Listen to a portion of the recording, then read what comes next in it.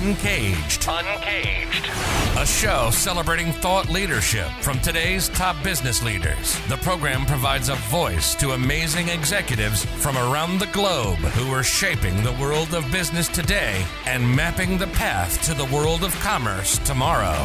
And now, please welcome our host, Bant Breen, as we begin another Uncaged episode. Today we're speaking with David Marlin. Hey, David, how are you? I'm good. Thanks for having me here today, Bant. I'm excited to talk with you, David, and we're going to be talking about some pretty important issues. David is a behavioral healthcare leader. We're going to be talking about his organization today, Vegas Stronger, and some of the work that he's been doing in the Las Vegas area and now taking nationally. David works at Vegas Stronger. It's a nonprofit organization focused on reversing the devastation caused to our community by the opiate epidemic and addiction. And so anyone who's been living literally in any part of the United States has seen how this has been a devastating situation for all of us. And so David's going to talk through some of the challenges, some of the good things, some of the ways we're going to solve this stuff. But before we get there, David, tell us a little bit about yourself.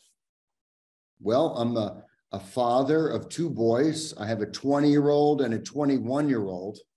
And that's my most important role. Congratulations. Thanks. I have had an interesting career where I worked first for an insurance company in the state of Nevada, becoming eventually the CEO of what is the largest insurer in the state. I then retired and I opened up a drug and alcohol treatment center. And as the founder, it slowly grew. And it ended up becoming the largest drug and alcohol treatment center in the state. So I kind of have experience as both a payer and I have experience as the provider. Mm-hmm. And a little less than 10 years ago, we opened up Vegas Stronger, which seeks to address and end the homelessness crisis that is affecting our city. I mean, that's so critical.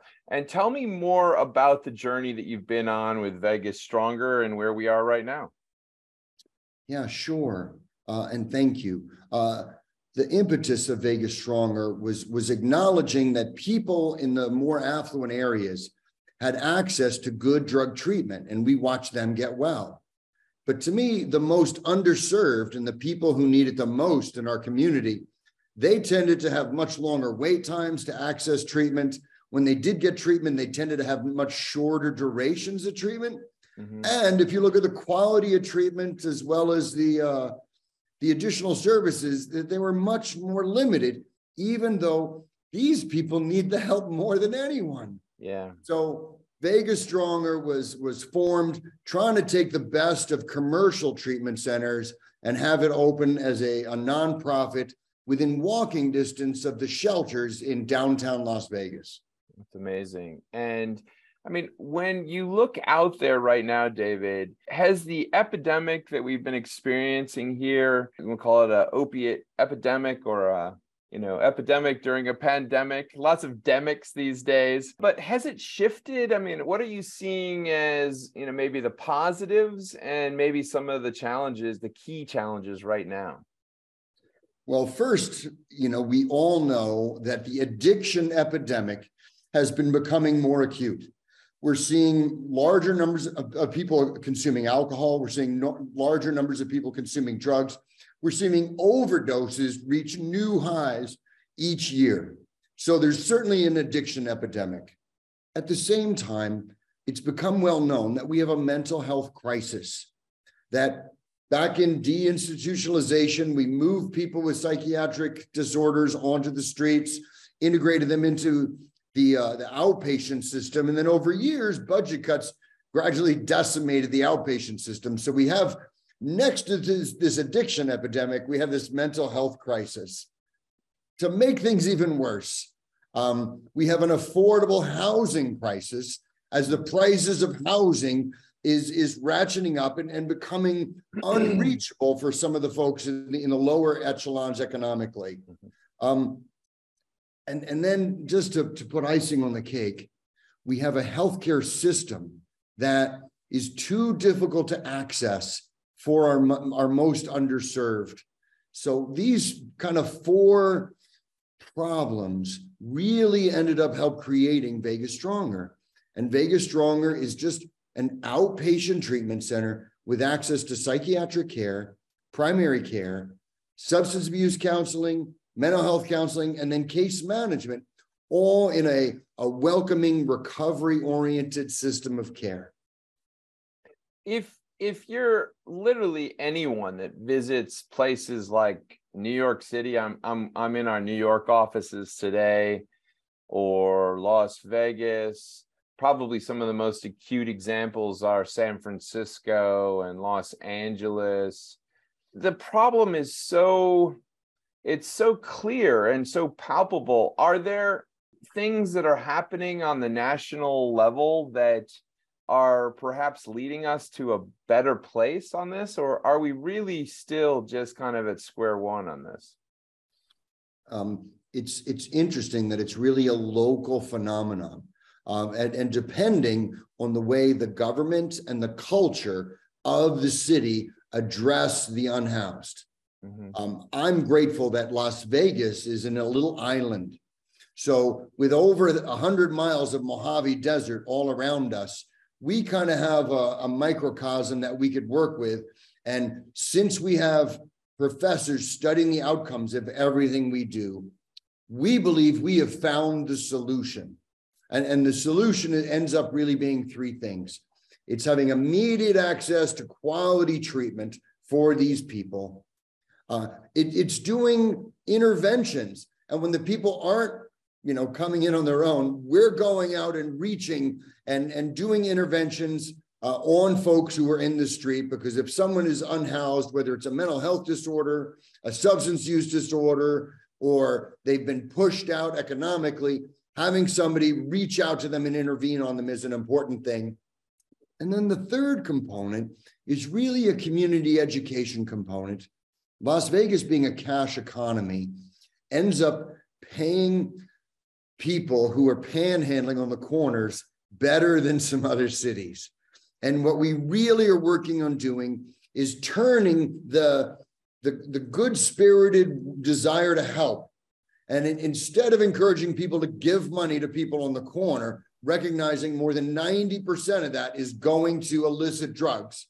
Yeah. And instead, giving it to the social service agencies who are actually helping people and helping effectuate change. And it's not just money. It's food, it's clothing. Anything you give to a person who's active in their addiction is enabling them. The only thing that you should be doing to a person who's actively addicted to a substance is help get them to treatment. And now with Vegas Stronger in Las Vegas, there's immediate access to treatment to anyone who's experiencing homelessness or anyone who wants help.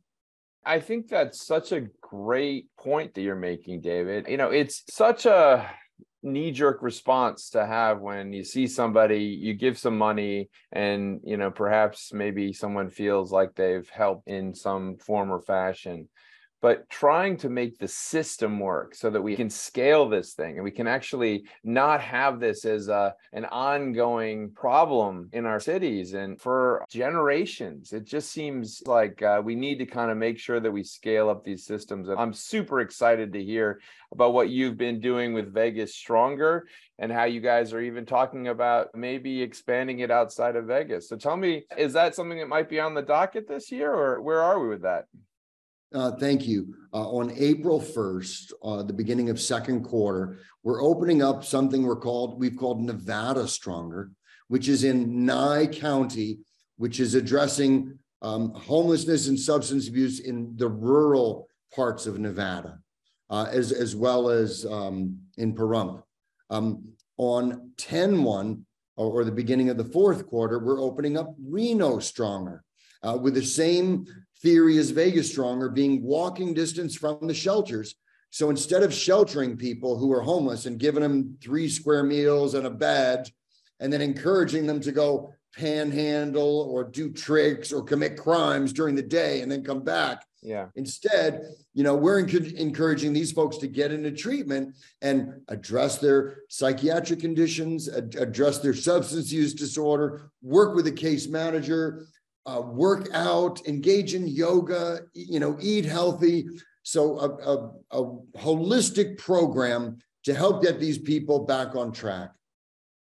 A wise man told me once that if you're in a shelter and you're talking to the peer group from people around you, and that's where you're getting your ideas on what to do next, you're really, you're in a sick system, and that we need to get these people into a healthy kind of treatment environment to be able to address irrational thoughts, to certainly address substance use disorders, and get folks on a path to self-sufficiency, to a life that they can be proud of.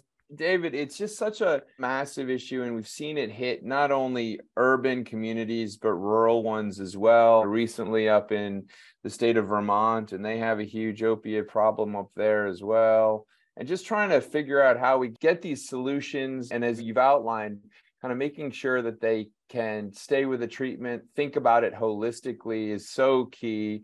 I'm excited to hear that it's expanding in Vegas, extending outside of Vegas. Hopefully we can have this everywhere as soon as possible so we can really eradicate this challenge and move to the next phase. But tell me about what you're thinking about for 2023. Are we going to see any major kind of changes in legislation or any kind of breakthroughs in this area?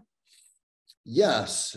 In 2023, we've been working on getting CCBHC status, becoming a community behavioral health clinic. We just recently completed the Joint Commission accreditation. So, again, delivering the highest quality care with all the amenities that folks may get in the more affluent areas, we need to deliver the best possible care to people who are the most underserved. Those are the ones who need it, especially post-pandemic, where just about everyone would benefit from some counseling. But my goodness, the people who've been chronically homeless, there's no question they need it more than anyone. Yeah. So we're looking forward to continually improving the quality of the care we deliver, as well as to continuing to expand our depth. We've been adding master's level licensed clinicians. Mm-hmm. We recently added another psychiatric prescriber. So making sure we can meet the need, because one of the keys to Vegas Stronger is having immediate access. So any day, if you walk in off the street and say you're tired of being homeless, you're going to see a therapist right away. And that brings us to have queuing challenges where, some people some days nobody comes in and some days 20 people come in, and staffing that is a challenge. Yeah. But we've been meeting that challenge every day. And, as we grow, we're committed to continuing to meet that challenge. David, if there are people out there listening and watching that want to help in any way, how's the best way for them to get in touch with you guys? The best way is through our website. And you could reach out in either chat or email. It's vegasstronger.org. One word, no space, vegasstronger.org. You also could always call me at 702-234-1356. We appreciate people reaching out. If you have someone who needs help, please contact us. As a learning institution with both interns and academics working there, we're happy to share our story, our ideas, and a system to help address the social condition of homelessness. Well, David, thank you so much for joining us on Engage today. We've been speaking with David Marland. He is the founder of Vegas Stronger. It's a community organization that is addressing the opiate epidemic during the pandemic. They're aiming to meet client needs where they are at, in the shelters, in the jails, and addressing root causes. Now aiming to bring that across the state of Nevada. This is an absolutely critical issue, everyone. We've got to get behind this. David, thank you so much for everything you guys are doing, and let's make this happen. Thanks, Great Ben. to have you on the show. Cheers. Appreciate the opportunity.